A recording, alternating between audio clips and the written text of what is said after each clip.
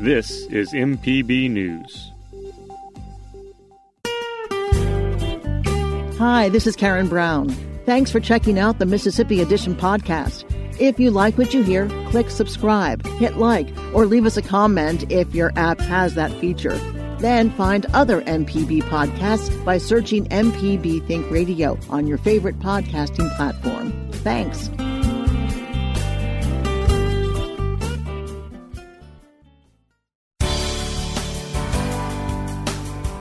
Good morning. It's 8:30 on Friday, February 26th. I'm Desiree Frazier in for Karen Brown, and this is Mississippi Edition on MPB Think Radio.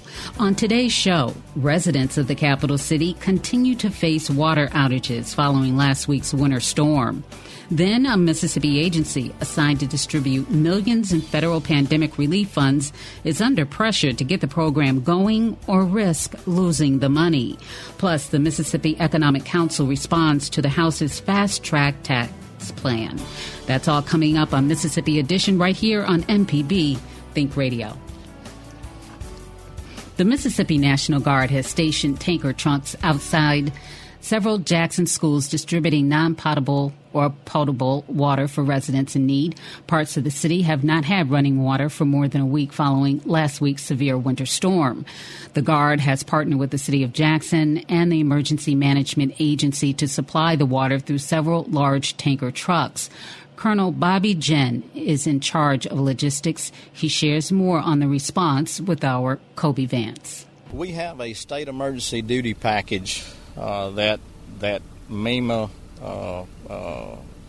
and all of the state agencies have the visibility of. Our capability when it comes to state emergency duty.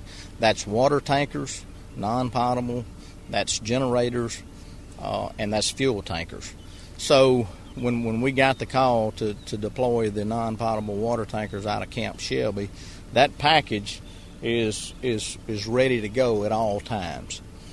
Are y'all helping support any other cities across the state? As there's a few other cities that have some water issues, maybe not to the same extent as Jackson. Right. The only city that we're supporting with non-potable water right now is the Jackson area right now. And how many gallons are y'all helping bring into the city? So each one of these tankers holds 5,000 gallons. So we brought 20,000 gallons with us, and we will top those off as need be as we go through the water. We'll come here and top them back off and then spot and distribute more water. Now, as I'm standing here, I'm seeing a few cars come through. How many people do y'all expect to see come through and help get them some water to help to use in their homes, in their shower, in their tubs, and their toilets? I would expect that each one of these tankers by the end of the day would be close to being empty. So as we get in that battle rhythm, our battle rhythm would be at the end of the day at 6 o'clock in the evening when we leave this site, we go top them off, we stage them, and then we bring them back here in the morning at 9 o'clock in the morning. Now, if that consumption rate is higher than that, then we will adjust our battle rhythm to how we can better serve and better distribute water to the citizens here in the Jackson area. You mentioned earlier that this was just one of the trucks that was ready to go. Are there other trucks that could be prepared in the coming days? We've got 4 non-potable water tankers in our state emergency duty package, and that's what was requested, and that's what we have had ready to go. Of course, as this mission carries on, continues on, if we need more, then we will go back and look and see where some of our other assets may be located within our organization. Now, can you talk on the significance of Mississippians helping Mississippians as troops of the National Guard? It's what it's all about. I mean, we're we're asked to do the federal mission, to go across the pond, if you will, but it's a little bit different when you're supporting your home state. You're supporting people that you grew up with, people that you from Sunday school classes to whatever. I mean, it's more of a family aspect, if you will. Colonel Bobby Jen with the Mississippi National Guard. Jackson resident Carol Green was one of many in line to fill containers of water yesterday. She said the week of no water has brought discontent among residents. It is real frustrating not to have, the essential that you need to wash dishes, to cook, to bathe. It's very frustrating. It makes you want to do something. But hey, we know we can't do nothing about it. Does that contribute to the frustrations, to feel like you're just trapped? Right.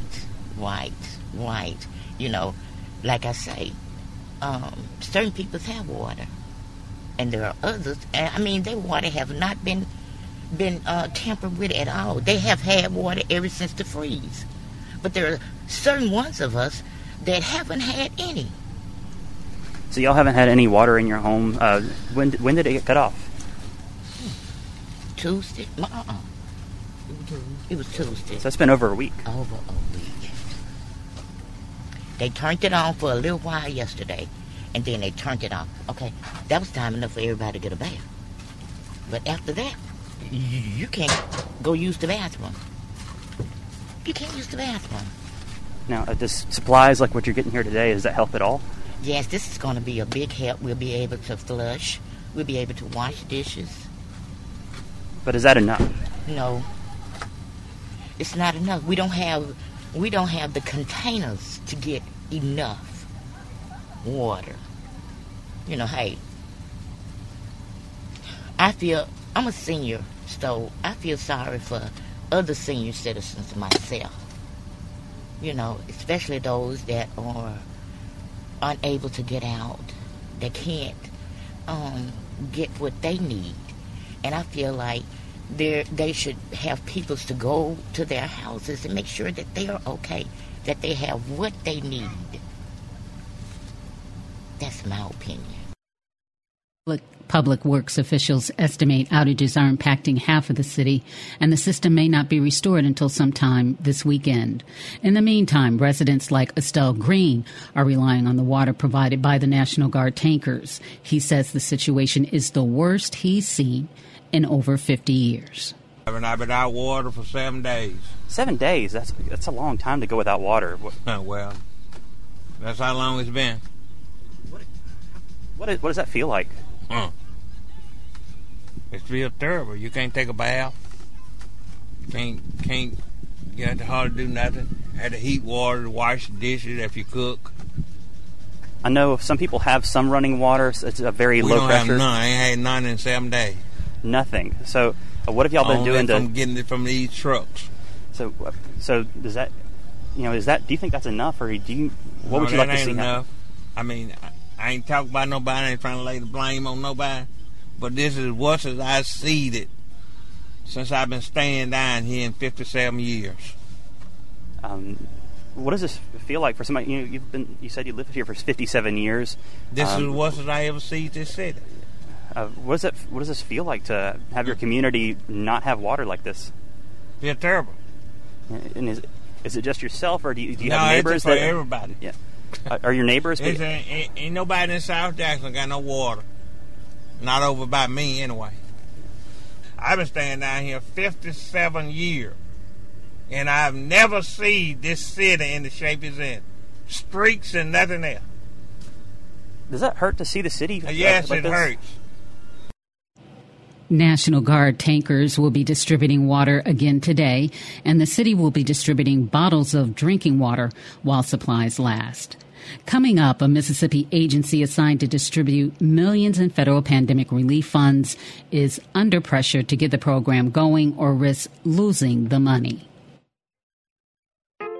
It's the first of its kind, a virtual StoryCorps mobile tour. For years, StoryCorps brought loved ones face-to-face for interviews about the things that matter most. Now, StoryCorps is bringing people together in a whole new way. Record an interview remotely and make it a part of American history at the Library of Congress. Appointments now open at storycorps.org. StoryCorps is made possible in part by the Corporation for Public Broadcasting, a private corporation funded by the American people. This is Mississippi Edition on MPB Think Radio. I'm Desiree Frazier. A Mississippi agency assigned to distribute millions in federal pandemic relief funds is under pressure to get the program going or risk losing the money. Mississippi Home Corporation says it has a waiting list of more than 3,000 people seeking emergency rental assistance. Executive Director Scott Spivey tells the Senate Housing Committee the agency has $186 million in pandemic relief funds for the program, but a narrow time frame in which to distribute that money. 80% of it has to be out by September 30th. So that ends up being about $120 million. So that ends up being a slightly more achievable goal. We're already actually asking the Treasury to extend that deadline. Our experience in emergency mortgage relief, our experience with other housing programs that we've administered over the years, tells me that, even though this is going to be an unprecedented effort and rollout and outreach, on a scale that we've never attempted, that's still going to be a very difficult deadline to make. And we're not the only one. Every single state and I've talked to all of them, have the exact same concern. And so nationally, we are speaking with one voice. And I understand, and the motivation for the deadline was get it out there and help people. Don't drag your feet. This isn't something that needs 24 months before you roll it out. People need help. People are, the debt burden is rising and people need it. Absolutely, I understand that. And that's, and that's a good motivator. Hopefully they will give us some mercy on that deadline, because it is a gargantuan task. Distribution of the funds must follow guidelines established by the U.S. Treasury Department. But Spivey says the MHC doesn't want to create any undue complications for applicants. We do not want to add any burden for documentation or requirement that is not required by the Treasury. We want to be good stewards of the money, and we want to use it at its best and highest use, but we don't want to make it more complicated. We want to keep it as streamlined as possible. The biggest impediment to speed here is going to be income. And our experience with mortgage assistance, our experience with lending, our experience with grant administration that has income limits on it, that is where you get bogged down, is documentation of income. And we had really hoped that Treasury would allow self-attestation of income and then check on the back end, but they want proof of income early because the way the law was written, you're eligible if you're at or below 80%. But we're mandated to prioritize 50% or below. Right? So, and that's one of the things that we're having to try to figure out. Prioritize is a really easy word to write, but it's a really hard word to implement. Does that mean you take 75% of the caseworkers and put them on 50% AMI applications and 25% are on the 50 to 80? Or, how do you, 2 over here for every 1 over here? Like, we're going to have to be able to demonstrate on the back end how we did that. And that's where, it's going to slow down a little bit. But we're up to the challenge. Spivey says the funds are left over from another emergency assistance program, so they have to develop the plan quickly. The fund will provide 15 months of rent to landlords and tenants. Spivey tells Senator Albert Butler utility services under the purview of the Public Service Commission are also eligible. The RA program is only authorized to pay rent, and it's authorized to pay utilities, and the only utilities that are qualified are those that are under the Public Service Commission. So, water, sewer, gas, power are the 3 that qualify. No assistance that I know of as far as foreclosure relief or any other financial instruments people may have used. Do you know of any other agency that's out there that help in foreclosure situations for individuals that have been misused by the system? I don't. I do know in conversations we've had with our national agency, the National Council of State Housing Agencies, that mortgage assistance is being considered in the next stimulus package. Mm-hmm. They're using the hardest hit fund as the basis for that, and that would be mortgage assistance to prevent foreclosure. Eligibility for rental assistance is based on income guidelines set by HUD. Spivey says the website to apply will be launched by the end of March. Coming up, the Mississippi Economic Council responds to the House's fast-track tax plan. This is Mississippi Edition on MPB Think Radio.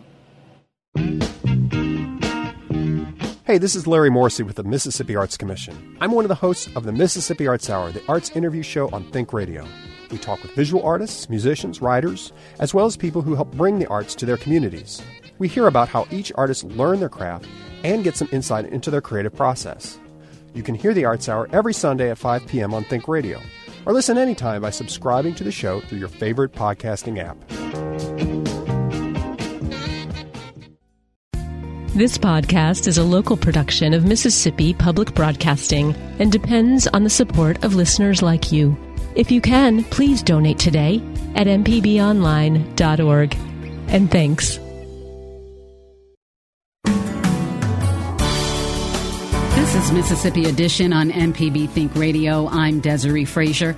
A tax overhaul championed by House Republicans has not yet received the endorsement of the Mississippi Economic Council. The Mississippi Tax Freedom Act was introduced and passed in the House earlier this week. The tax reform bill would, among other things, phase out the state income tax, reduce the grocery tax, and raise the sales tax.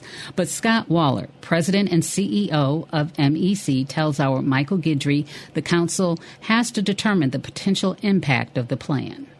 There had been conversations about that we wanted to take a look at it and make sure that we had, I guess what you would say is a tax structure that promotes job growth, capital investment, and we knew that it was a priority for several of our leaders at the legislative level, and even our governor has mentioned the fact that there's some things he would like to see happen with our tax code. So we knew that there was discussions about this. We knew that there was things that were going to be taking place.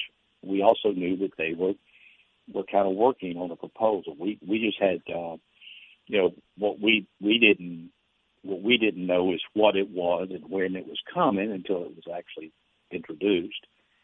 It's not a surprise that our legislative leaders have been working on this. I think it was just that we didn't know, we just didn't know the details of it until the bill was actually introduced, and we now have to look at that and say what is the impact of that.